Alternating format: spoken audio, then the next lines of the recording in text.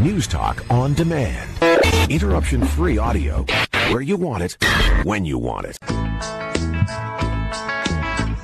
Good morning and welcome to Garden Talk on 650 CKOM and 980 CJME. I'm Jay Thomas. With me, like always, Rick and Jill Van Dyvendijk. Good morning, guys. Good morning, Jay. Good morning. I love seeing the blue skies outside. Yes. It is a fantastic day. Looks like a few blue sky days. Yeah. At least until the middle of the week. Well, even that's disappeared. The most recent forecast to look at this morning, it's nothing but sun the whole way. And I know we're talking about Saskatoon right now because, it's not necessarily the same everywhere, but a good chunk of the province is looking at a pretty good week, right? Yeah. Well, with all this moisture, and the moisture I know is hit and miss. It's all over the place. Some places are dry around the province still, but other places had nice moisture. Now with the heat, you're going to just watch things grow. Yeah, that's good. Yeah. Now, we got hailed out on some of our ball games yesterday at the field, and I know that some people's plants and stuff will have been taking a toll with the hail as well too. Okay, we should actually talk about that because it's not just a couple little hail out things. There's been some really major hailstorms that have rolled through. So, what do we do? I mean, obviously, if things like petunias, flowers, if they're just destroyed. Well, what I would say is usually the hail doesn't destroy them so that they're completely flat. If it does, you might be worthwhile just to start over again if you don't want to take time or you have a wedding to go to. A lot of the garden centers have sales right now, and they're trying to sort of get rid of product. And a lot of the growers are too. I just refreshed my store yesterday and got some new products in too. So things are looking amazing at the garden center. So even tomatoes, you can almost buy tomatoes with some actual tomatoes on them. Really? So you can get caught back up again.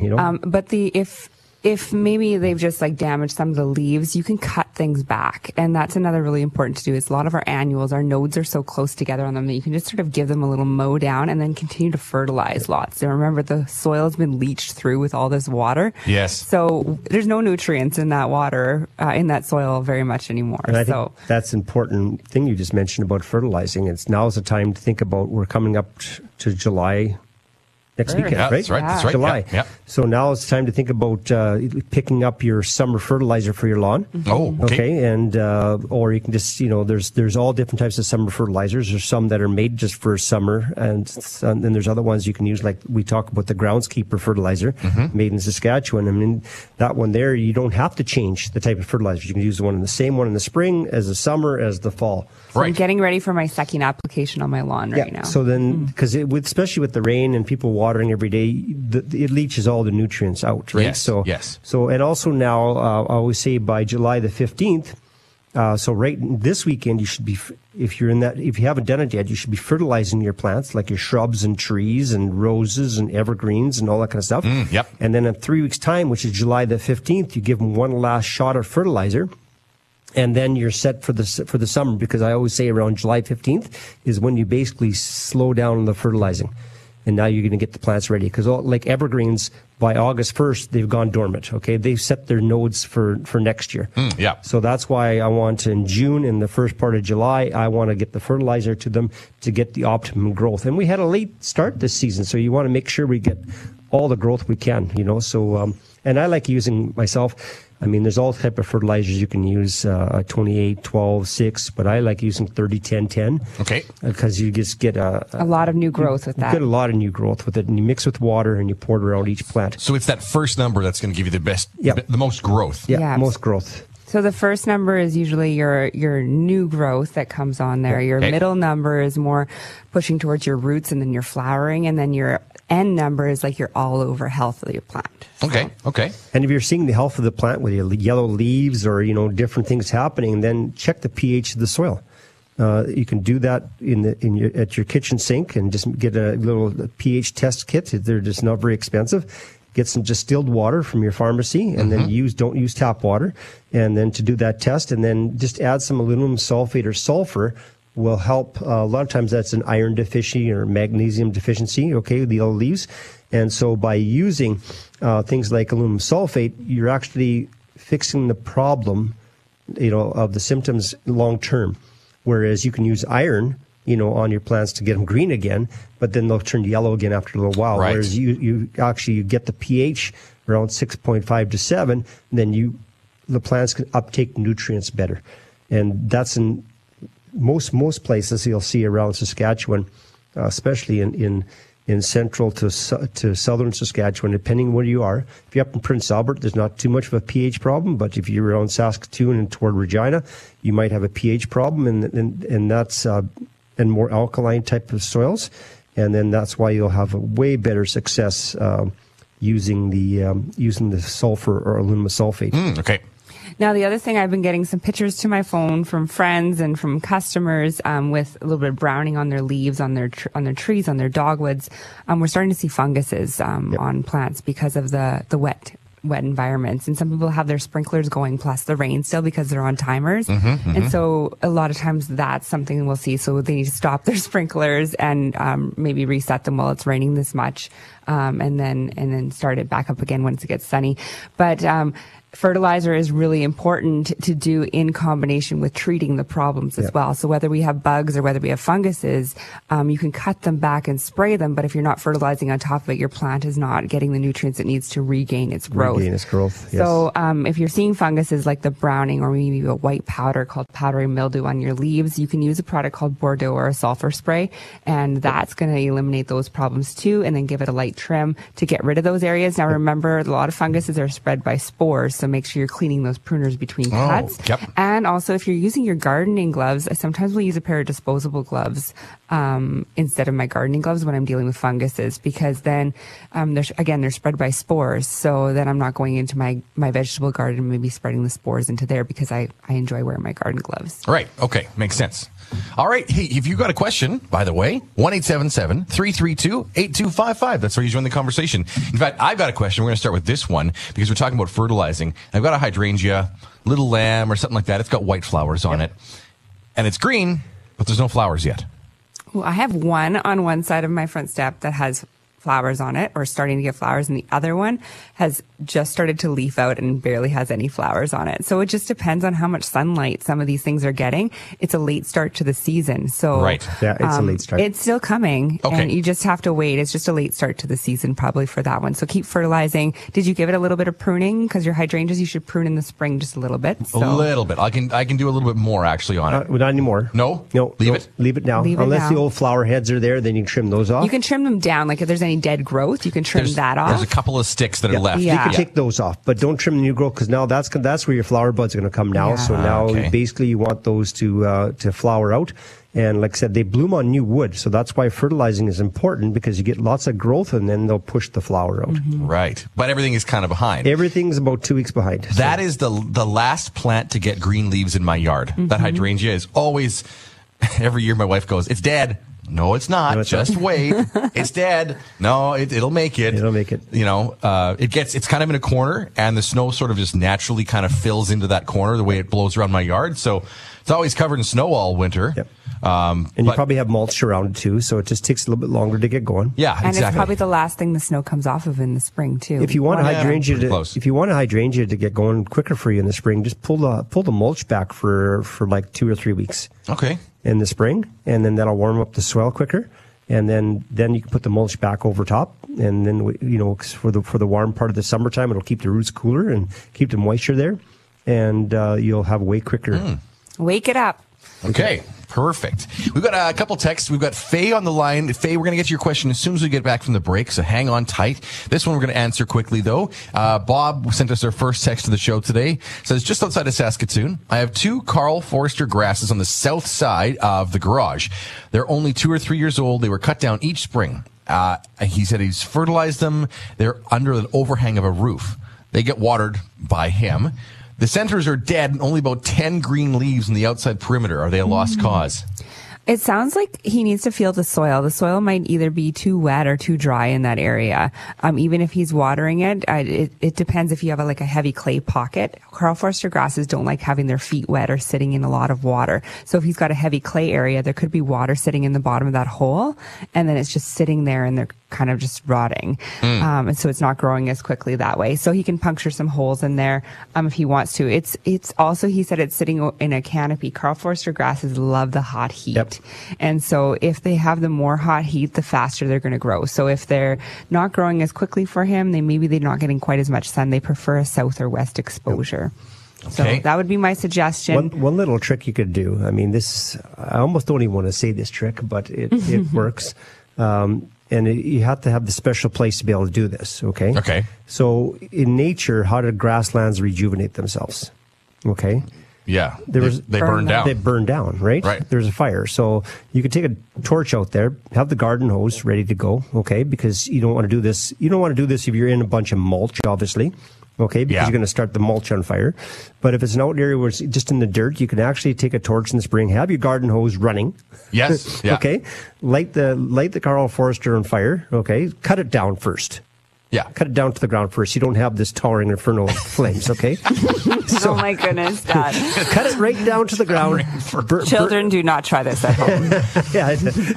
Do this. Don't show your kids this. Yeah. And then burn it, and then douse it out right away. Okay. And you'll watch. It's just it just rejuvenates the plant like crazy, like nature does. Well, I've seen places around I live in Martinsville, around the area where there's been little grass fires, and then like 5 or 6 weeks later, it's the greenest part of the whole, pasture. Like I said, you just buyer beware. Okay, you're playing with fire. Literally, yes. Okay, we're gonna take a quick break. We're gonna get to Mark's text from Bigger, Monica's as well. Who else we got in here? A few more. Derek as well, and Faye. You're gonna be up next as soon as we get back. I'm Jay Thomas with Jill and Rick Van Dyke. This is Garden Talk on 980 CJME and 650 CKOM. Good morning and welcome back to Garden Talk on 980 CJME and 650 CKOM. I'm Jay with Jill and Rick, and we've got some text to get to, and we've got a 2-hour show here for you and a call as well. So that's where we're going to go right now. Waiting patiently in Saskatoon is Faye. Good morning, Faye. Good morning. How are you? Good morning. Very good. Good. I have 2 questions. I have a south-facing flower bed that has roses, columbine, daisies, and lupins. And it was just beautiful and blooming well. And we went away for 5 days, and I came home, and the lupins are absolutely filled with aphids. So I read on the internet that I should take all the infected ones out. So I cut them down to about 6 inches. They're still, and I hosed them off really well with a sharp hose. And they're still rampant in there this morning, and I wondered what I should use to get rid of them. Now, with aphids, you can do a few things. You can spray them with a product called Endol, and Endol has pyrethrin in it. And canola oil. And insecticidal soap. So it's a really good one that you can do, and you can spray it every 10 days. But the other thing that you can do, too, is if you can find some ladybugs. Ladybugs just came in. You can actually buy ladybugs. You can also buy praying mantis as well too, and those are something that you can put on. And if you put a few ladybugs on those lupins, it will actually clean them up in a matter of days. Where can I buy ladybugs? You can buy them at a lot of the garden centers right now. I know Dutch Course Regina has them right now. Dutch Course Saskatoon has them right now. But just if you even just look at any of your local garden centers or call into some local garden center, this has been the first time in about 3 years that ladybugs have been available. So just were available starting last week. So you can find them in your garden centers now. They'll usually have them stored in a little fridge, so you don't really see them on the shelf. So you have to kind of ask for them. But yeah, that's a good thing. But even just spraying things with cold water on a frequent basis, like with blasting them with a hose, works really good too. One of the things that people will see when they have lots of aphids is they'll think that they have an ant problem as well, because a lot of times ants will go to that area because ants actually like to attach onto the aphids and suck all the juices out of them. So a lot of people will be like, oh no, now I have an ant problem too. Well, if you get rid of the aphids, you're also going to get rid of the ants too. And the biggest thing to remember, that those aphids didn't all of a sudden show up. They've been there for a little while. You just didn't notice them until they became bigger colonies, because you remember, aphids are asexual, so they're born pregnant and they give birth to pregnant aphids. So all of a sudden, even in 2 weeks' time, you could have multiple generations. And so as soon as those plants pop out of the ground, you know that you probably have some aphids there. And if you get rid of the first generations of them, you'll have less problems as the summer rolls around. So look at your problem, look at your aphid issues, do some scouting, and you'll see them on the backside of the leaves as very small aphids. Or on the new buds. Or on the new buds. Do that earlier in the season, and then you'll be able to have a lot less problem as the summer goes on. And like with your perennials, you don't really want to cut them down after they got those flower buds on them, because a lot of them aren't going to rebloom again for you. So if you do that early, or even spray them with that Endol earlier on in the season, that's going to make it so that you don't have to cut them back or anything like that. Especially perennials, because they only bloom one time a year, a lot of them. So yeah. So I hope now that with these, I can't see them on the roses. I can't see them on the columbine. Should I spray everything? Yep.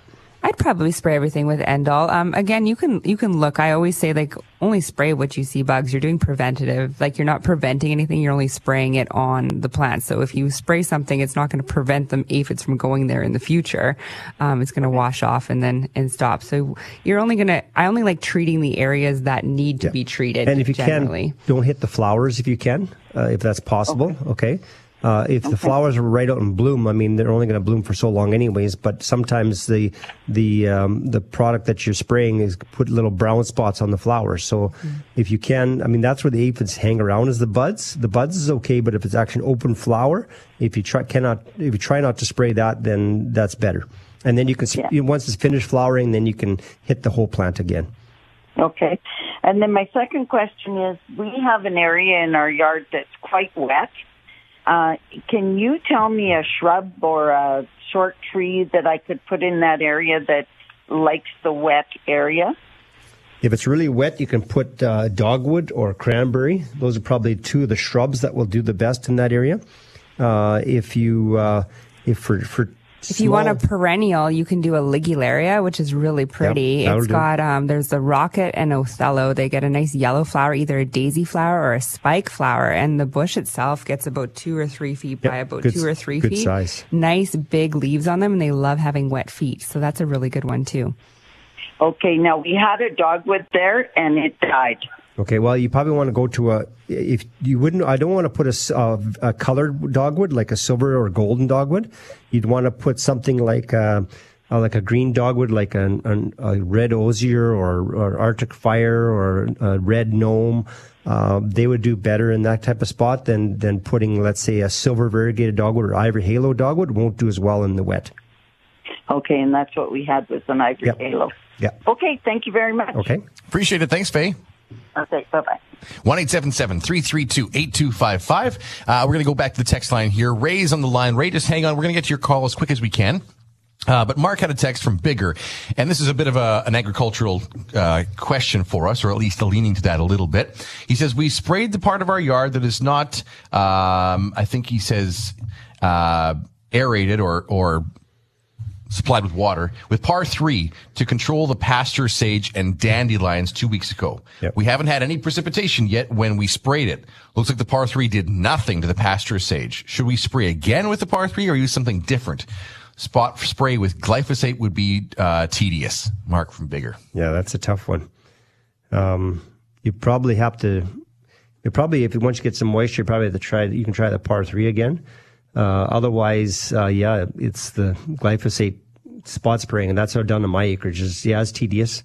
That you just, get the backpack sprayer on. You're just hitting just the plant. You're not doing a massive spraying. You're just doing a little right with your sprayer right at the base of the plant. Right.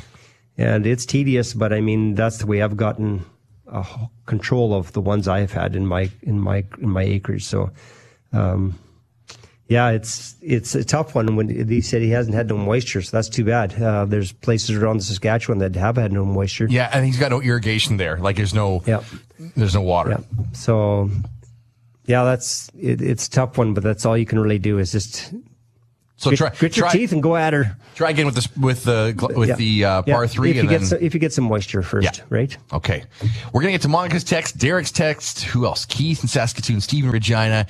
That's all coming up. But Ray will be next as soon as we get back from the break. Right now, I have a news update for everybody. I'm Jay Thomas with Jill and Rick Van Dyke. This is Garden Talk on 650 CKOM and 980 CJME. Big, beautiful blue sky, lots of sunshine, at least where we are. Welcome back to Garden Talk on 650 CKOM and 980 CJME. I'm Jay with Rick and Jill, and we've got calls to get to and texts to get to. A couple hours for this show here, so lots of time still. But to thank Ray for waiting patiently on the phone line for us. Ray is in Woodrow. Good morning, Ray. Good morning, and how are we this wonderful morning? It's a beautiful sunny day. Fantastic. You bet. Good to hear. I got a quick question for you. We bought this acreage about a year and a half ago, and it has what we've been told an asparagus patch in it. Yep. That's between 100 and 150 years old. Wow. Cool. And An old this stuff asparagus is patch. just candy in the spring, eh? Like Yep. It tastes like chickpeas. Yep. Just raw. But what happens is, like, we cut it down early in the spring. Like, as soon as the snow's gone, we just mow it. Yep. And then it just comes up, like, unbelievable. But what has happened is it's overrun with grass. And this is probably 100 to 150 feet long by 10 feet wide. And we just can't control the grass in there. And then after, like, about a month or whatever, the grass basically takes it out over. We're just wondering if there was a spray that we could spray on that wouldn't hurt the asparagus, but would kill the grass. Yeah, nothing other than glyphosate, right? And you have to go there and basically, spray between the plants very carefully, okay? And then also use what I use is what I call basically a foam brush, right? And you paint onto the grass. It's painstaking, but I mean it's the only way. Sorry, it's the only way. Other than going in through there and digging up the grass and grabbing as many of the rhizome roots from the grass you can, and just keeping at it, right? Yeah, but you'll probably wreck all the asparagus roots too, right? A paintbrush with Roundup, I think, would probably be the best thing to do. Just get a little margin container and a little paintbrush and put some knee pads on, and that would probably be the only thing that you can do. It's tedious, but it's the only thing. It's a big area you're doing, but I mean, that's the only way you're going to keep on top of it. Honestly, it's another way you can do it is by paintbrushes. It works good, and sometimes what's just faster is that you get yourself a chemical glove.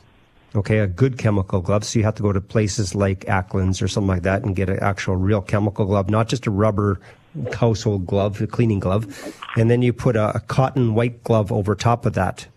Okay, so you have two gloves, the chemical glove and then a cotton glove. And now you can dip your Roundup onto your cotton glove, and now you can just go and you can just pull on the grass, and you got the Roundup on the cotton glove, and then you spray it on, and then you get it onto the grass. And so that's a lot quicker that way than using a paintbrush, actually. Wow, yeah, that's an awesome idea. Right? Perfect. So it sounds like any way you look at it, Ray, you're going to have a really good tan by the time you're done this job. Yep. A glove tan. And make sure you're walking backwards through your patch very carefully. You're not walking forward so that you're getting it on your feet and then stepping on different things with the Roundup on your feet and everything else. Okay. No, that's perfect. I got a wife. She's got...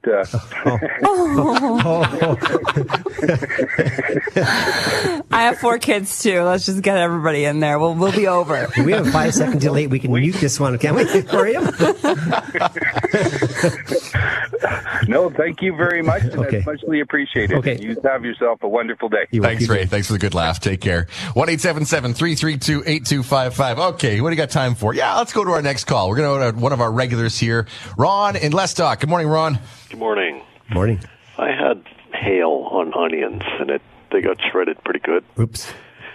Now, will they come back? Somebody told me they'll come back, and I was wondering, would it be a good idea to snip those shredded stems off like you'd... Yeah, you definitely can cut those shredded stems even a half to a third of the way down, and they'll come back again. Okay. Mm-hmm. And also, I had a little blue butterfly or moth that's inch wide, half-inch long, and I was wondering if that can be a pest showing up later. Really nice blue color. Yeah, it could be. Could have a nice little caterpillar in there, especially in your cabbages or your lettuce or whatever. Okay. Yeah, the biggest thing is if I have lots of leafy plants like bok choy, lettuce, cabbages, I always make sure I have some row cover, which is like a light white cover, lets the sunlight and water through. And at this time of year especially, it's really good to cover those things. Make sure you weigh down the bottoms and put maybe a few stakes in there to hold them up off the plants. Is it just one or is there lots? I've noticed, maybe half a dozen to a dozen, over the time period flying around. And I did have the row covers over the little cabbages I put in during that hail, and I was thinking, did it make it? But open it up. Oh, no, they're absolutely fine, even though they were just pushed right down with the hail and stuff. No, they'll be fine. Yeah, that'll make that'll make the impact way so that you would have protected those plants. So absolutely. Usually you want to keep that row cover on for another two weeks or so. Things are a little bit late, so just be watching those moths, and once you see the moths and the butterflies disappear, then you can take that row cover off. Yeah, and I use that BTK also later on. Perfect.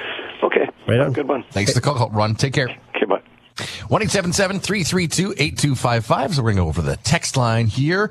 And I think the next one is Monica in Saskatoon. I have a hydrangea starting to flower. Okay. So like my question earlier, mine's not doing anything yet. It's just green. She says the one soft new branch at a time droops over like it's dying. Like, so it's kind of new branches are coming out and then they're kind of saggy and just sort of falling over. What could be causing that? Could be, well, a lot of times with new growth and with moisture, okay, whether it's sprinklers or the water or that. Now, if they'll have the stems will be so soft. Like when they grow that fast, the stems are not sturgeon. They're not really sturdy, right? Yes, right. And so they'll just hang down. So what you can do if you want, you can do that even before they start coming up. You can put what we call it's like a peony hoop. Okay. Okay. And there's different types of peony hoops. There's ones with a grid pattern in them, and that will put it in there, or just a regular peony hoop, and it'll hold them up. Or there's actually peony hoops you can get that are half moon shaped that come in a pair, and they can do it afterwards, and you can put one on each side to hold the branches up. But the biggest thing with hydrangeas, if you're doing that early spring prune on them and just cutting them back, cutting the old blooms off and cutting them back a little bit, everywhere you prune, you're going to get branching. And the more branching you have, the sturdier plant that you're going to have too. So that's something to watch too. The other thing is if she's finding they're drooping, and if she's noticing the leaves are wilting and they're drooping, or the leaves are turning brown and they're drooping, and there could be two things too. If they're turning brown and drooping, it could be too much water. If they're wilting and drooping, it could be not enough water. So watch those things as well. The thing you want to do with that is that before you do anything, is if they're drooping too, is probe the soil. Stick either your finger into the soil, or a piece of rebar in the soil, down, your finger as far as your finger will go, or a piece of rebar down about 6-8 inches, and pull up the ribs on the rebar will pull a sample up, and you can find out whether it's too wet or too dry. Then you know what to do. If it's too dry, you can water it. If it's too wet, you can aerate. Okay. Yeah, poke some holes. So pruning for this year, unless you're going to cut off all your blooms, it's too late for pruning this year. But some people say you can prune them in the fall. I like to wait for hydrangeas until the spring because I like to leave as much growth on to catch the snowfall as possible. I'll cut in the fall. I'll just cut the flower heads off so the snow doesn't weigh them down. But other than that, just leave as much of them there. Some of these hydrangeas, though, too, just naturally the way they grow, those flower heads get really heavy. Right? Yep. And so, like you said, pruning them over and over and over makes them more compact, more dense, right? And keeps them from getting so strong or so leggy. Yep. And then that big flower head grows in the end and it just kind of falls over, right? So that is a typical thing that they can do, unless you're pruning them all the time. Exactly. Right? And there's nothing wrong with the plant supports. I mean, we're supporting tomatoes, we're supporting vines, we're supporting delphiniums, we're supporting all kinds of plants that grow up. Lilies will support a lot of times. Well, a lot of thing with the plant supports, the peony rings especially, is they're not a very big plant. They don't look like a tomato cage. Yep. So once the plant gets bigger, it kind of grows into it, and you don't even see it anymore. Yeah, I suppose if you really want to be, cost effective, you could just get a piece of bamboo too, right? Exactly. And kind of, put a string around it. Put a string around it. Hold that one branch up that's not doing so well, right? It'll get stronger, right? Yep. It will mature and get tougher. It'll get old wood eventually. Yeah, right, exactly. 1-877-332-8255. Let's do one more text, then we're going to go to our break. Derek says, good morning, guys. Live on an acreage. I've got some thick patches of clover growing in some areas of my lawn. It's harder to mow, and especially if I wait too long. How to get rid of that clover? Well, that's funny because you know what? I actually have more customers coming in asking for clover. Yes. It's becoming actually a trend that people want to put clover in their because if you want to attract bees, clover's a great thing. My neighbor has a beehive, and he actually planted the whole front yard in clover. And so, because he wants for the bees, right? So, and it takes a little less water and all those things. But clover, you can get rid of it. It's a tricky one to get rid of. It's a tough one. There's actually a special product, and it's hard to find. It's called the chickweed and clover killer. Okay. And so the regular herbicides don't really touch clover that great. And so, so either that, put up with it and enjoy your clover type garden, But if you want to get rid of it, look for that.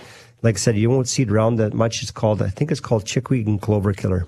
What about just digging it out? Can you either that or you spray the whole thing, that whole patch area with glyphosate, and then start again. Right. Right. Dig it out, put some new soil, some sod pieces, and put some sod back over top or seed it back in with regular grass, but kill everything first. It's tricky digging it out because it sends the roots kind of out in a fan.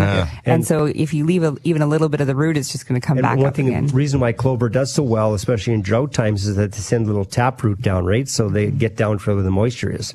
You know, what you're talking about, though, makes a lot of sense in people growing this stuff. So, I mean, for Derek, you know, he wants a lawn with grass. That's fine. A lot of us do.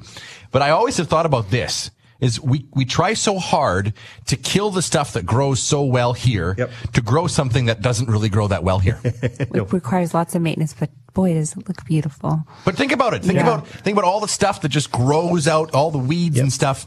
We need to embrace that. Well, and it's so easy. If you look at kind of the trends, they're talking about sustainability and water, like saving water and things like that. People are saying, okay, we need to water our lawns less. We need to do more xeriscaping and keeping your grass longer. Keeping your grass a little bit longer. Don't cut it so short that it dries out all the time. Adding clover into your lawn so that you have something that's green, but you're having something that eventually over time is maybe going to sustain. You still have green, but you're not having to cut it as much. Especially if you got shady areas. The only thing with clover that it doesn't survive the winter that well, and so it gets lots of winter kills. So you have a very patchy lawn. Gotcha. But there are some more hardier clovers out there, but. Interesting.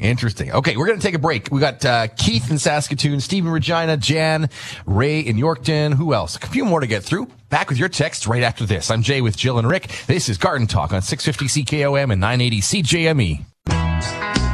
Thanks for joining us on Garden Talk on 980 CJME and 650 CKOM.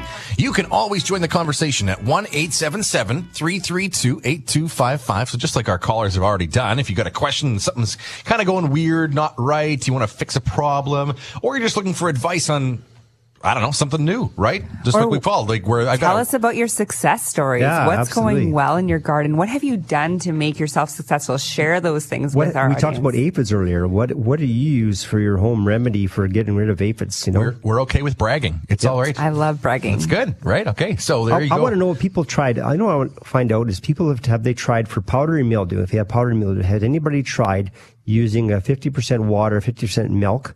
And spraying it on their plants. I want to know if anybody's ever tried that and had success. Had success, right. Yeah. Okay. Yeah, that's a new one we've kind of just come upon because the protein recently. in the milk will help take away the powdery mildew. So I'm just interested in seeing if people had success with that. Yeah, we've heard about it lots. I've never tried it personally myself yet, so let's see if people have had success. Well, here's a good news story from Keith in Saskatoon.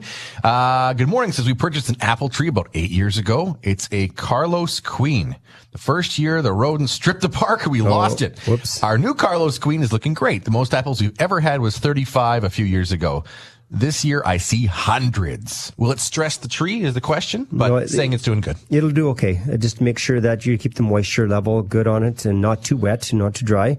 Keep the moisture level right. If the tree actually if it has too many, it'll actually abort some of them. It'll drop some of them on the ground. So they do that naturally if they got too much, or otherwise you just have to watch. The biggest thing to watch for is that in the old days you used to see grandma and grandpa, you have the hockey sticks. Well, I was just going to say. Or ladder up holding a branch up, Because it will get heavy enough. It'll get heavy enough so it doesn't break a branch off. And so that's what you have to really watch out for. And you might have to do some branch supporting, especially if the branches are really long. But how old? I don't think he said this tree was that old. 8 years old. 8 years old. So just make sure that you may have to put your step ladder out there to support a branch or something like that. You can't use a step ladder for a little while, but but you can use anything to help support the branch up. Just make sure that you're not damaging the branch. That if the branch is moving around, it's not rubbing the bark off. Then you're doing the same thing as those rodents did, right? Yes. By damaging the bark on the tree. Yeah, and of course, if you're not needing all those apples, you can go through and thin them out. Just thin them out. Yeah. Mm-hmm. Right. Okay. 1-877-332-8255. Stephen Regina asks, what fertilizer should I use for a yucca and crane palm? What's the best soil to replant them with? I have 3 of them. They're 6 feet high. So what? I would use the cactus succulent soil if I'm transplanting. It just has a little bit more perlite in it, and it will drain easier with the yucca plants. Yuccas are a desert plant, so they have a nice cane on them that holds lots of moisture. So that's something to sort of keep in mind. And as far as a fertilizer, you can just use your Schultz fertilizer, the one that you'd put 7 drops in your water every time you water, and that's a good fertilizer to use on those guys too. Another one is, again, even the alfalfa pellets. Yeah. And making a tea or putting the pellets on top. The alfalfa pellets, but With those ones, because you're not watering so often, especially with the yucca plant, you're not fertilizing very often too. Yep. So Yep. still continuing to do it every time you water is sufficient enough. It's a very low dose Schultz plant food is what it's called.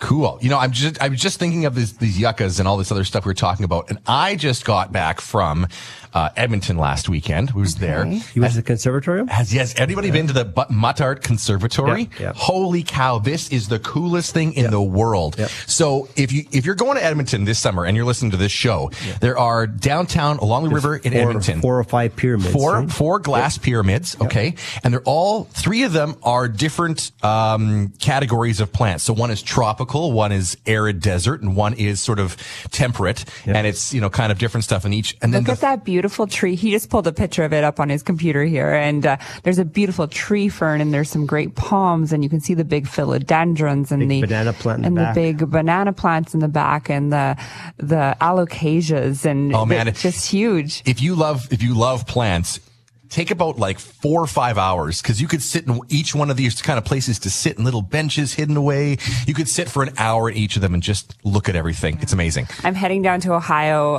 in middle of July to take some courses with American Hort down there, and the conservatory, the Franklin Conservatory, is like that times a million. It's stunning. They have waterfalls in it, and you walk through, and it's like, it's massive. It takes almost like 4 or 5 hours Whoa. to like get through it all and just take it all in. It's just And that's going pretty quick. Yeah. the bonsais that they have are like hundreds and hundreds of years old. And Well, so the fourth pyramid that I got to see was full of hydrangeas. Thousands and thousands of exclusively hydrangeas. Yeah. And they had like a little gazebo set up. You could like probably rent the place for a wedding in that pyramid. It was incredible. So if you're doing some traveling this summer, highly recommend this. Yeah. We got to go to our break. We got a news update coming up for everybody right away. We're going to get back to Irene's call and a whole bunch of texts when we get back. So stick around. 1-877-332-8255. I'm Jay with Jill and Rick Van Dyke. This is Garden Talk on 650 CKOM, 980 CJME. Here we go, hour number 2 of Garden Talk on 980 CJME and 650 CKOM. I'm Jay with Jill and Rick Van Dyke. Thanks for joining us on the show here. And it's time to get to your texts and calls. We've got lots to get to here. And still another hour, so there's time. 1-877-332-8255. We're going to start with a couple of calls here because they've been waiting the longest. I think in Saskatoon, Irene has been waiting patiently. Good morning, Irene. Good morning. Good morning. What's your call for us? Okay. I have potted dahlia here, and it when it starts blooming, it turns brown. Like the leaves, the flowers are yellow, and when they start blooming, then they turn brown. so are they getting to the full bloom stage yet, or are they turning brown before they're turning or before they're opening? No, some of them have turned brown just as they open. Yes, the bud kind of, and and then most of them, as they bloom, and they're a fairly good-sized flower, and then they start turning brown. Okay, well, with the dahlias, after they're finished blooming, they will turn brown, and you have to deadhead them to get them to rebloom. So underneath the bloom is a seed pod, and you want to deadhead them and pick off that seed pod, and the plant will be like, oh, I've got to do this again, and it will continue to rebloom for you. So that's really important with the dahlia. Also, fertilizing them with a 15-30-15 fertilizer and making sure they're getting adequate food. A lot of people, when they buy their dahlias, they're being fed on a regular basis in the greenhouses, and they take them home, and then they haven't been fed again. So they're kind of like, oh, I need that energy, and they're energy starving. So then they go through that process and they can't open fully because they don't have enough food in them. Also, really watch your watering. Dahlias like to be evenly moist. It's a bulb, right? So Some of them are bulb varieties, but dahlietas, if they're the smaller varieties, are actually a seed variety too. But still, they're very susceptible to root rot. So they don't like having wet feet at all. So make sure you allow them to dry out just a tiny bit between waterings, but also if you let them dry out too much, then the blossoms will fall off. So they're kind of like those hydrangeas, kind of like a plant that, yes, it requires a little bit more moisture to keep because it's such a big plant. If you pull it out, you'll see a big root system on it, but you can't keep them soaking But it wet. sounds like she might have the dinner plate style of dahlias, and they're just gorgeous. They're such massive flowers, and they're just amazing. Yeah, I have them in the garden center too, and I actually find if there's a few of them that sit on the ends of the end gates, and so when the staff go around and they water, and then they catch the end gate, and then the next person coming around the side doesn't actually stick their finger in the soil, so then they water them again. And so those ones ones on the end gate, because they're getting too much water, are doing something similar to what you're seeing. The leaves will start turning yellow, and also the blooms will start falling, or prematurely turning brown. So it sounds like it could be a little bit of a watering issue, but also get some fertilizer into there. Again, I do have. I've watered with Miracle Grow every 2 weeks, it said there. So I've been feeding it every 2 weeks. Okay, perfect. So the 15-30-15 Miracle Grow or the 20-20-20 is the best one. I'm not sure. It comes in little individual packages, that Miracle Grow. Yeah, mixed with a gallon of water. Perfect. You're doing the right thing there. And sunlight will be key. We haven't been getting as much sunlight, so making sure that you're giving them enough sun. An east location is perfect for a daily. Okay, see, mine's on the north. It gets some sun, but not that much. So maybe that's another thing, too. Give it a little bit more sun. That will help it bloom a little bit more. Next year. Great. Thanks so much. All right. Enjoy. Thanks, Irene. Take care. Sure. Thank you. Bye-bye. 1-877-332-8255. We're going to get a few texts in a second, but we always get the calls on here first. And Paul is joining us, who's in Saskatoon as well. Good morning, Paul. Good morning. How's everyone today? Awesome. Very good. Very good. Great. My question is, I'm growing peppers in a greenhouse. Yep. And I feed them fish fertilizer and alfalfa tea. Yep. Mm-hmm. They are doing phenomenal. Amazing. Like, they are loaded. I'm getting some green, it looks like algae on the top of the soil. Yeah. Now, I stick my finger down in there. It's dry. Yep. Yeah. Should I be fluffing up that top part just to The only thing that you have greenish? The only thing you have to watch is sometimes that will turn into a hard crust, and then when you water, the water will actually flow down the side of the pot instead of going actually into the soil. So it'll feel like you're watering it, but the water's just going down the side. So if you fluff it up, that will ensure that the water gets thoroughly to all the roots and not just down the side of the pot. One question I have for you, Paul. Do you growing right in the ground in your greenhouse, or are you in containers? I'm in containers. Okay. Yeah. So just fluff the soil up just a little bit. Keep the soil aerated. That's all you really need to do. Yeah, and what you're seeing is because you're using a natural fertilizer, you're seeing a little bit of, like you say, like natural growth on the top of the soil. That's not going to harm the plant at all. It's just normal. But making sure that you don't get that hard crust on the top of the soil is really important. Yeah, I'm really impressed with this the fertilizers that I'm using, especially the alfalfa. Mm-hmm. I'm already picking peppers. Yep. Amazing. It's awesome. Bells and Hungarian sweet and hot. And because you're doing it in a greenhouse, you've probably started them nice and early so that your maturity date is happening sooner too, right? What are you doing for What are you doing for pollination? I just go around and I tap them. Oh, you're the bee. I'm the bee. I just go around and tap them. I keep the hot on one side and the sweet on the other side. There you go. Perfect. Don't want those to cross-pollinate. Because the hot are hot. Holy, are they hot. There you go. Good job. And they're all my own seed. I use heirloom seeds. I've been harvesting seeds for 10 years. Oh, good for you. Amazing. Yeah. Make sure, I want to challenge you, make sure that this year, grab a couple new gardeners in the area and get them to do a wander through and teach them how to do it. I would love that. I've tried. Okay. But, it's a lot of work. It is a lot of work. And then, my son is now finally getting into it. Yeah. Perfect. Good. But it still is a lot of work. It's an art that, you know what, I'm loving that another generation is actually becoming passionate about doing gardening and getting into the nitty gritty of it too. So it's not a lost art, and keep sharing your success. I really love that. Yeah. Well, I share my seeds, so. That's good. Awesome. Thanks, Paul. Yep. Paul's Peppers. Thanks a lot. Day, you guys. Take care. Paul's Peppers. There you go. You can brand yourself now. 1-877-332-8255. This is from Jan in Saskatoon on the text line. My husband has many well-established grapes in our backyard in Saskatoon. This year, for the first time, he's worried the grapes will have to be gotten rid of, or will be aborted for some reason, worried that we'll get no developed fruit. What are the reasons this could be happening? What are the signs?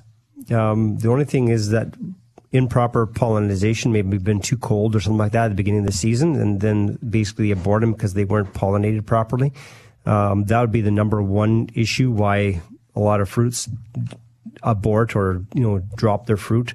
Is they actually start a tiny little fruit, but it wasn't pollinated properly, so then they just drop them. Or could it be the plant wants to take a break? Usually not usually. I mean, grapes, one thing you'll notice that you can always take a look. A lot of times I've always seen that there've been less grapes, but I mean, the clusters of grapes have been huge, so because all the energy went into more of those ones. So, just watch. I mean, one thing you got to do is you think about if you ever been to a vineyard, where they're growing like in Kelowna or places like that, or Vineland, Ontario. If you look at they plant the rows of their grapes basically north-south. So when the sun comes over top, it gets both sides of the plant. Right. Okay. Yeah. And what they do is on the east side of the plant, they'll actually prune the leaves out so they get more light into where the flowers are and to where the grapes are starting to produce. Right. On the west side of the vines. Because that's where the hot afternoon sun is, they actually won't prune a little more leaves there to protect the grape clusters and flowers. Okay. So there's a little bit tricks to make and have a better crop as well. So, it could be just a year off, but I mean, just make sure you're using that. For grapes, I use a fruit and berry fertilizer. Yep. And you can still give them a shot of that right now. Just build up it's an organic and it builds up all those micronutrients, or even putting the alfalfa pellet tea on there, build up the calcium, build up the boron, magnesium, all those other kind of things. That helps the health and it makes the plant produce better tasting fruit and also more fruit. I suppose too, attracting pollinators to your yard is good for Absolutely. grapes too, right? So putting flowers around your yard to attract more pollinators and those kind of things. The other thing is if you're going after the fruit on them, if you go to vineyards, what do they do? They prune the base and they also defoliate some of the leaves because they want the plant not to put its energy into the leaves, they want to put it into the fruit. So that's why you'll see the vines in a vineyard, it growing up, and actually it grows along on usually a trellis, and then they actually go through and they thin the leaves on it so that it can put more effort into the fruit. That's why they always look so sickly. Okay, that makes sense. All right. This is one quick last text before a break. Ray in Yorkton says, is this a good time to put alfalfa pellets in the garden and flower beds? Absolutely. You can do it all the way right up to the end. You can do all the way through. Perfect. More text coming up your way. Just stick with us. I'm Jay with Jill and Rick Van Dyke. This is Garden Talk on 650 CKOM and 980 CJME. Thanks for joining us. Welcome back to Garden Talk on 980 CJME and 650 CKOM. Okay, we got lots to do here. Some text to get to, some calls as well. In fact, we're going to go to the call first because Brian has just showed up and wants to talk about tomatoes. Good morning, Brian. Hey, how's it going, guys? Very good. Love your show. Thank you. I was wondering, I'm only the third year I've been gardening now, and I heard you're supposed to prune your tomatoes, and all I know about it is you're supposed to prune the branches that have no blossoms on there, but hardly any of mine have them blossom on it yet anyway. I'm just wondering how to go about this.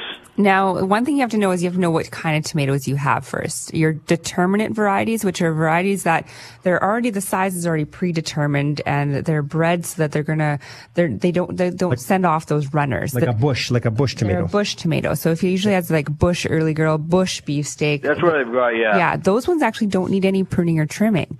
If you have an indeterminate variety, so if you have just the plain old early girl, if you have some Romas, if you have some like a vine type beefsteak, those ones grow up and they're more taller. Now, in between the main stem and a leaf going out, you'll sometimes see another branch coming out at the center of that. Those are just an auxiliary one sort of thing, smaller those are the ones that you want to prune out of your plants so that the plant itself can put more energy into those fruit bearing branches. But he has bush ones, so you don't have to worry about that. No, you don't need to worry about it. So you're good. And really, really quickly, last year my cucumbers didn't do that well. And what are the ones that actually bear the fruit? Are those the female blossoms?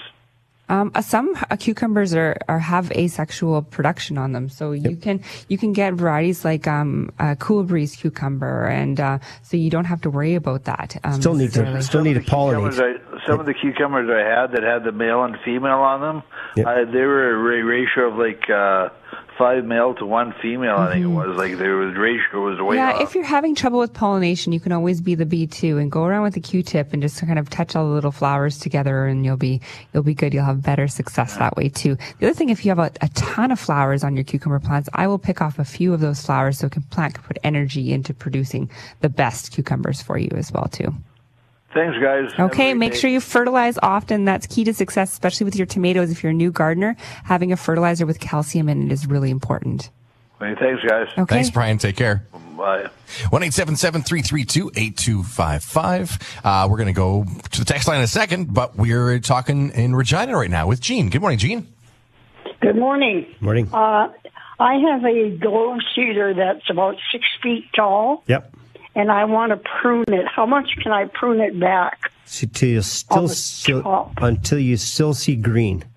You have to see green. If you trim it back so there's just sticks and no green, it's going to take probably 3 to 4 years for it to come back to be anything. Okay. So it'll look ugly. Yeah. All right. So if it's, I will be very cautious about when how much I prune off. So you're only going to be talking. You only talk about inches. Okay. You're not talking about not feet. Best time of year to prune a cedar? You can prune it right now if you wanted to. Even in August works really well for cedars. But yeah, no, it's just don't prune it back that much because you'll have brown and you'll be sad. And so will it. Yeah. What's the best fertilizer to use for cedars? I like using myself a 30-10-10 because it promotes lots of growth. And I would suggest you put that. No, do you have any fertilizer at home right now? Yes. What do you have at home? I just have 15-30-15. Yeah, so 15-30-15 is not a high enough number and too high of phosphorus for evergreens if you want lots of growth. So either use a 20-20-20 or a 30-10-10, something like that, or a 28-6-3, I think it is. There's a whole bunch of different numbers out there. Yeah. But that 15-30-15 is more for your flowering plants than that. Yeah, save that one for your reblooming flowers. Yep. Yeah. Now that I think of it, I'm pretty sure I have some 20-20-20 too. Then use that use that. If you have that in stock, use that for your evergreen. But the best one is a 30-10-10. Yep. Right. Okay. Okay. And I have a plant that just grew in with my where my hostas are, and it's the leaves on the stems are very serrated. And at the end of the stem is a yellow 5-petaled flower.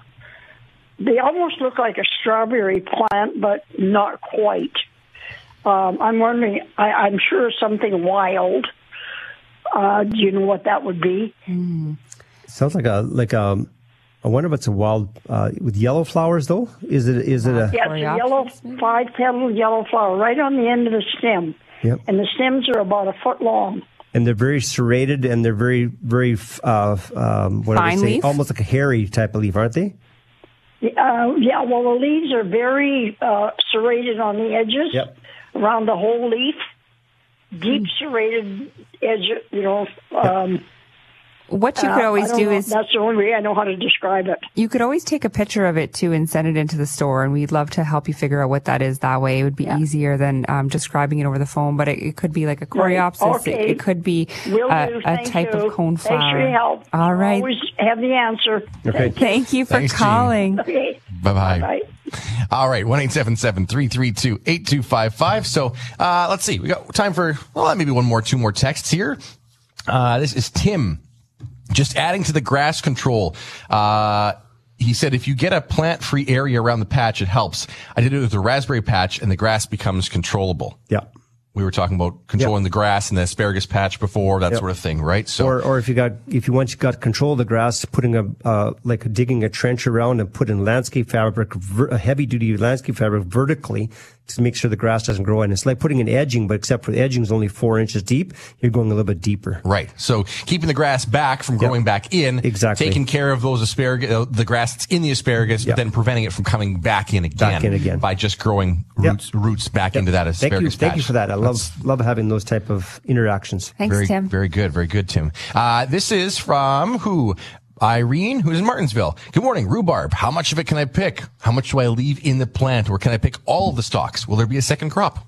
Yeah, what I usually do with your plants is I'll do about a third of the plant pruning at a time when I'm taking and harvesting out my vegetables. So any leafy plants, if I'm wanting them to reproduce, you still need that plant to produce photosynthesis so it can keep going again. So a third to a half, I would say, you can harvest. And remember, not taking third from one spot.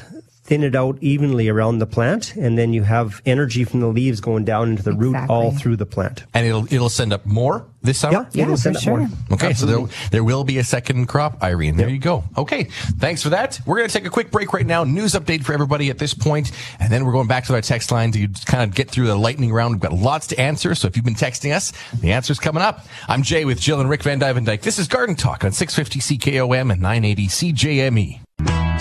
Well, we got about half an hour left in Garden Talk, and we got lots of text to get to. So that's what we're going to right now is the text line. I'm Jay. Yeah, exactly. With Jill and Rick Van Dyke. Thanks for joining us. And let's go with this text from Dean, who's in Kipling. So southern part of the province. I have a 20-year-old Cotoneaster hedge. So that's pretty old already. An old hedge. Starting to die. Can I cut them right down, and when will they come back? When's the best time to do that? Yeah, best time to do that is in the fall, once the leaves turn orange color and start falling off, or otherwise in end of March or the very first week of April next spring. But the answer is yes. Yes, we can cut it right down. Cut it right down. I mean, right like down. a couple inches off the ground. Right down to the ground. As far as your... Well, because they're starting to die. Take the chainsaw. Most likely, the reason why they start to die 9 times out of 10 is because they get fire blight. And so that's why I want to cut them right down to the ground, and I want to clean up all the leaves. I want to clean up all the branches. I want to get rid of everything out of that, okay? You know, and in the next year, it'll be half as tall as it was before, and then the year after that, it'll be just as tall as it was before. So quickly. Fertilize next year, and you'll get it to come up. But don't do it right now.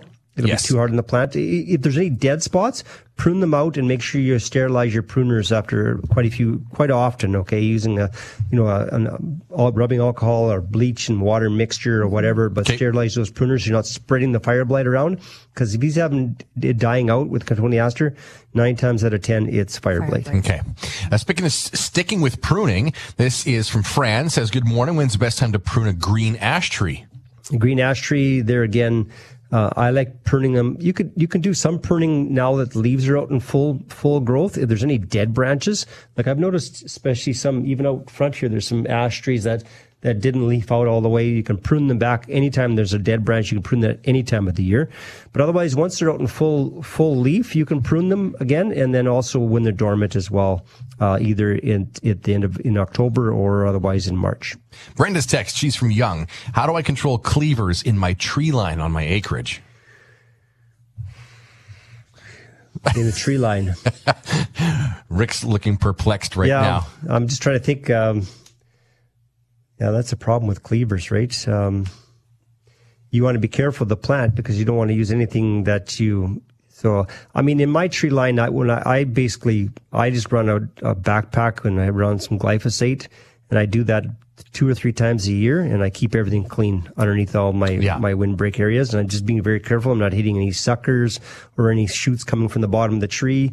Just making sure you're not hitting any of those, just being careful. Choose a day that's not windy, which is nearly impossible, but you can find an evening usually, and then right? once you have it cleaned up, you can put some mulch down underneath the tree lines too. And I see a lot of acreages starting to do this underneath their tree lines to control the weeds because they can't get in there with the mower anymore. Mm-hmm. And but make sure you're putting it deep enough, about 3 inches at least underneath that tree line, and that will control the weeds from growing out of there as well. But the big problem with farms and that kind of stuff, that's just too much mulch, you know. So I like leaving all the leaf litter underneath there, and that acts as a mulch as well. That too. Right. Okay. Let's see. We've got Dorothy's texts in the Southie area.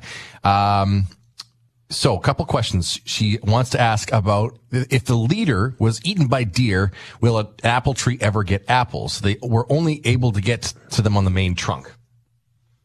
Yeah, no, it doesn't. Yeah, it doesn't matter. It doesn't matter. No, if they eat the leader, that's fine. A lot of times you can pin up a new leader as well if you wanted to. And most apple trees, a lot of people pollard them or cut the top off anyways. Oh, they see them all the time and they produce like crazy. Okay. Mm-hmm. Okay. And she has Swedish aspens, but have died from disease. So if the leaves turn brown, basically. Yeah, it's called bronze leaf disease. Yep. If you want a Swedish aspen that doesn't get that, use a Swedish aspen that's called Guardian Swedish aspen, developed by Ronald Wilbert out of Portage la Prairie, Manitoba, and it doesn't get it. She wants to know, though, will the shoots have the same disease? They can get it because if it's in the area, they can get it. And sometimes it's just in the sap system, right? So it's... even if you cut the tree down, the new shoots may still have the same it's problem. Called Brown's leaf disease. You can look it up, but there is one that's called Guardian Swedish aspen, and it doesn't get that. Okay. I love that like local farmers are starting and are starting to develop some hardy trees. Yeah, I've actually seen those trees in amongst those Guardian aspens, in amongst some Swedish aspens, and the other Swedish aspens had all bronze leaves, and the Guardians didn't have anything. I saw the original trees where he got started them from. So very cool. Yeah. Okay, we're going to go to the phone lines right now and squeeze in a call here from Regina from Barbara. Hi, Barbara. How are you? I'm fine, thanks. I have a question about it's a daisy-like flower that I have. Okay. And I've got the tag here. Is it oh, good, you have the tag. Perfect. Lorraine Sunshine, it says, but it's Helipissus or something. A Heliopsis, probably. That's it. Okay. And it's done well every year. It's beautiful. It's variegated. But this year, I don't know if it's because we had Buzz Boss spray our yard for mosquitoes, but it... some of the ends are curling up like they've hit a fungicide of some, or not a fungicide, but a herbicide. A herbicide, yeah. It could be a herbicide, or else it could be the Helianthus. They really love the hot dryness, and it's been very wet too. So it could be getting a fungus on the end just from the added moisture that we have on the leaves too. So aerating the soil a little bit and checking your moisture levels in there will be good. Now, if you're noticing that the tips of the leaves have turned, you can even just go through and just give them a little bit of a prune, and then that will clean that up too. And then that will, if you have a little bit of damage from a chemical, you can take those off. Helianthus they're very tough. They're very hardy. So you can just sort of give them a little bit of prune, and they're going to bush out and be that much more beautiful for you. Otherwise, you can do too is you can always put a sample in a little Ziploc bag and bring it into your local greenhouse or garden center, whichever is closest to you. And a lot of times they can find a person that can just take a magnifying glass, take a quick look at it, and see what maybe else is there. Yeah, and if it's a fungus, you can spray it with a Bordeaux or a copper spray too, and that will help prevent it from spreading. A copper spray? Yes. Okay. And I noticed that, like underneath on the bottom, there's a lot of brown leaves, too.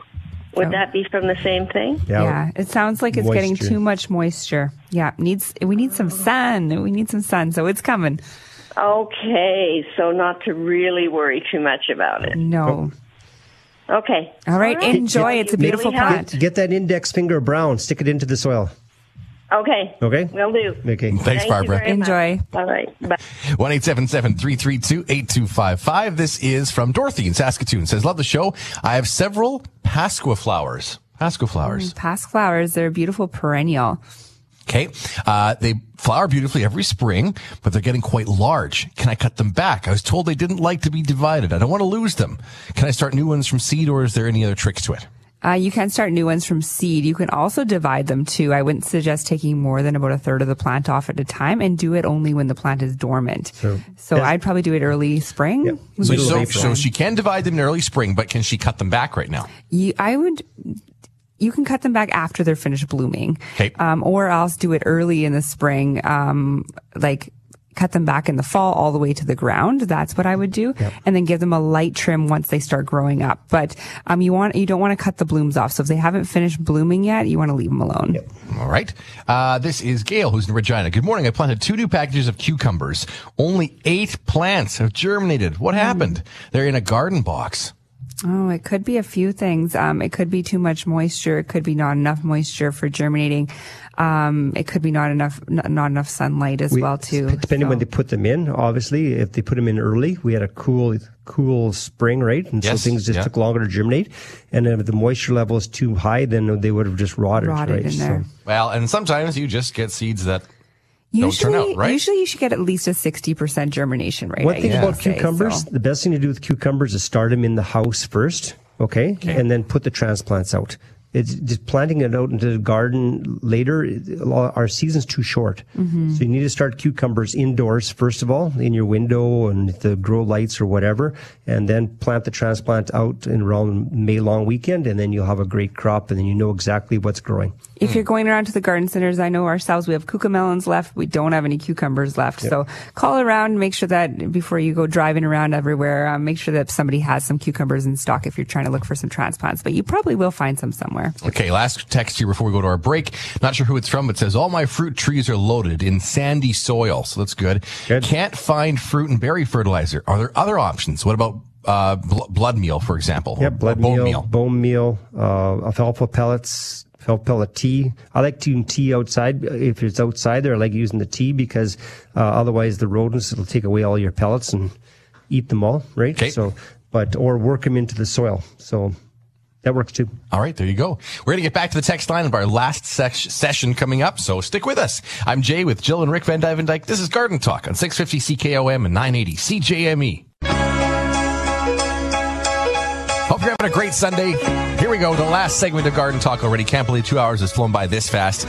It's a beautiful blue sky, sunny day in Saskatoon. A little tiny bit of wind, but nothing crazy, which is good. You know, this is going to be a nice day. Yesterday, there were sort of scattered showers everywhere and a little bit of thunderstorms popping up. And all the kids are getting together with my dad for Father's Day this Sunday because last Sunday he was just getting out of the hospital and wasn't ready for everybody to be around him. So we're going to get together outside today. Oh, perfect. So that's perfect day, perfect sunshine for it. And not too hot. We're talking mid-20s? Yep. That's mid-20s with a nice breeze. Perfect. Nice stuff.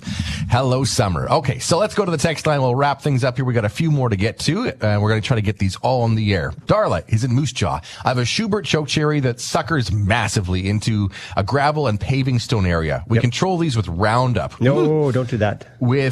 Out translocation to the main roots. Oh, he's lucky. Is it damaging the tree roots? It can. It can. Yeah. It's a different product. So you use Top Gun or Roundup Advance. Yes. Okay. So if you use the Roundup is fine as long as you use Roundup Advance. Roundup Advance is a horticultural soap. Yeah. So what it does is burns down the suckers and then doesn't translocate in. So if he's using the advanced variety of Roundup, that's not a problem. Or another product called Top Gun. Okay. But careful because regular old Roundup might take the whole tree out. And make sure, because you're trying not to trim them off and get all the stooling, you want to spray almost every week or every 2 weeks when the leaves are just popping out of the ground. Mm-hmm. Spray them, burn them off, and you won't get all this stooling and more branches coming up and more suckering. Okay, there we go. What's the best fertilizer for hydrangeas and clematis? Hydrangeas, clematis, hydrangeas. I like using like a 30-10-10, or I'll use even a 20-20-20. But then I'll also, with the hydrangeas, I will sprinkle at least a tablespoon or 2 tablespoons of aluminum sulfate around the plant at least every month, once a month in summertime. Because they like acidic soil, and especially if you get some better coloring of the hydrangeas that way as well. And the clematis, you can just use your 20-20-20 or your 15-30-15, any one of those. Or even the 30-10-10, because a lot of them will bloom off the new wood, too. Off the new wood, yeah. Okay. Amy's in Warman says, I'm really tired of patching dead grass that my dog has killed. Wondering if there's something else I can use to cover those areas. Dog Spot Prevent. It's a great product, and there again, it's organic, and it's made by a guy in Winnipeg. And it's called Dog Spot Prevent. You fertilize. It's like adding on top of your fertilizer, you add this as well. Mm-hmm. And it keeps the area so that if you have problems with that, it prevents that from happening. It's also a great product if you have neighbors walking by and you're frustrated because other dogs are peeing on your lawn and making spots on there. And it's something that you're not home during the day. You can't monitor some stand there. So if you put Dog Spot Prevent on those areas, it's going to prevent the spots from showing up. Another thing you can do too, and we've talked about this before, is Dog Rocks. Right? Yeah. There's a product out there called Dog Rocks. And they go into your dog's water dish. Yes. And they naturally absorb some of the things that, create spots when your dog goes to the bathroom. Yes. Right? Either that or train your dog, or otherwise put a scarecrow out there, which is a water sprinkler with a moisture detector, and you can spray. Well, you have to be careful. You don't want to go out to the sidewalk, but if you can get the dog when it's just on your lawn. Well, this is Amy's own dog she's talking about. So. No dog. Hey, she might not want to scare her own dog out of her yard. Don is in Prince Albert. How far apart should I plant Evans cherry trees? Evans cherry trees, they can grow pretty good size. So I would say closest I would probably go is 8 to 10 feet apart. Okay. If you want to grow, they can sucker up too, but you can also keep them up as a single tree as well. Second question is, she's got one cherry tree already, found a leaf covered underneath with what looks like black eggs. What should I use to get rid of this? The black eggs, if you see the eggs, just pick them, throw them away. What is that? It could be there's a whole bunch of things. It could be egg mass, could be from a moth. It could be spider. It could be from a moth, from that laid its egg before the caterpillar comes out. Right. It could be spider. It could be a beetle. It could be a whole bunch of different things. So just pick them off. If you just see a few there, just pick them off and destroy them. Okay. If it starts to get covered in it, what did you use for that? Well, then you've got to wait to the hatch. Right. Right. And then you can spray them after that with ambush or something like that, or spray them with insect safers, not safers. Or if it's a caterpillar, you can use BTK. BTK for caterpillar. Okay. Marianne in Prince Albert says we planted a mountain ash tree that's about 2 feet high 2 days ago. Since then, we've had 0.4 of an inch of rain since it was planted. Yep. We've had almost 3 inches of rain in the last 2 weeks. I fertilized, put alfalfa pellets in the hole. Then we planted the tree. Presently having a discussion with my husband about whether we need to water the tree anymore. Your thoughts about whether we should give this any more water or not? Probe the soil. That's what I was going to say. 2 things. Probe the soil. Use a piece of 3/8 rebar. It has ribs on it. You can go into the planting hole, and also you can go into the root ball itself where it came in the pot. Yes. With your finger and just probe that and see what the moisture level is in there. Because if you how long ago did they plant it? Let's see, 2 days ago. 2 days ago. So what will happen is that the soil beside the plant will be different than the soil that came in the root ball with the plant. Because if the sun comes out today, that root ball can dry out, but the soil won't. Okay, because the roots aren't out there yet. So monitor the soil ball and with your finger, and then you'll check what the moisture level is like. If it feels moist, normally you check the drip line of the tree, but when you just planted something, you still want to check the root ball. Right. And bottom line is that if you feel moisture, don't need to water it. If it feels dry, as far as you can fit your index finger into the soil, if it feels dry, then water. And after all that rain that's come down, if it comes, that rebar comes out soaking wet. But you can remember, a day like today with 26 degrees and the sun shining, that root ball can dry out in 1 or 2 days, even though the soil is still wet around it. And remember, don't just test one tree. Test the trees in all the areas of your yard that you planted, because the runoff is going to be different in all the different areas. And you won't know what's happening underneath your mulch either. There you go. Okay, this is from who? Not sure, but says, hosta growing next to our house on the east side. Perfect. The leaves come out beautifully, but once they're fully out, the leaves sort of turn white and dry up. Only on the outside leaves, mostly the ones on the side of the house. Is it lacking nutrients, maybe? No, if they're turning white, sometimes if they're just white, that's just, a lot of times it's a sun scald, right? It's a sunburn. Yes. If it turns white. So it might be getting some of that hot morning sun and just getting the outside leaves. And that's if it's turning white, most likely it's from a sun scald.